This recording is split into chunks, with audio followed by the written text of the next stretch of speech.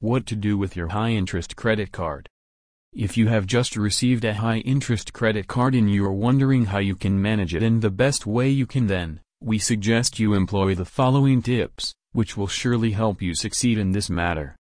4 tips for credit card holders. Use it only when absolutely necessary. This way, you can avoid accumulating a huge interest charge.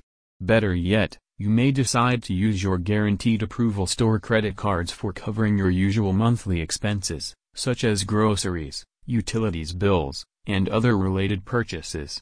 By doing so, you can be sure that you'll have enough funds to settle your credit card charges at the end of the month. Pay close attention to your spending habits. Always remember that spending beyond your credit limit will not just cost you a great deal of cash, usually in the form of overdraft charges and penalties.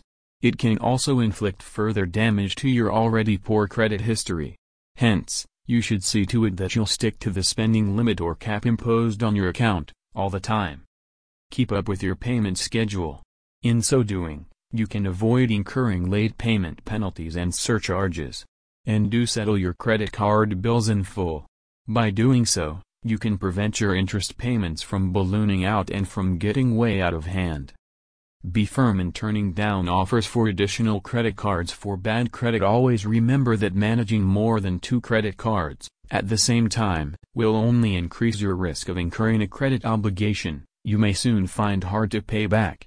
Moreover, handling several lines of credit, especially those which carry steep interest rates and fees, will only make it harder for you to keep up with your monthly dues. In fact, such decision may even ruin your budget and get you into serious financial trouble. So, be contented with your existing card account, and resolve to apply for another line of credit once you have completely settled your outstanding debt.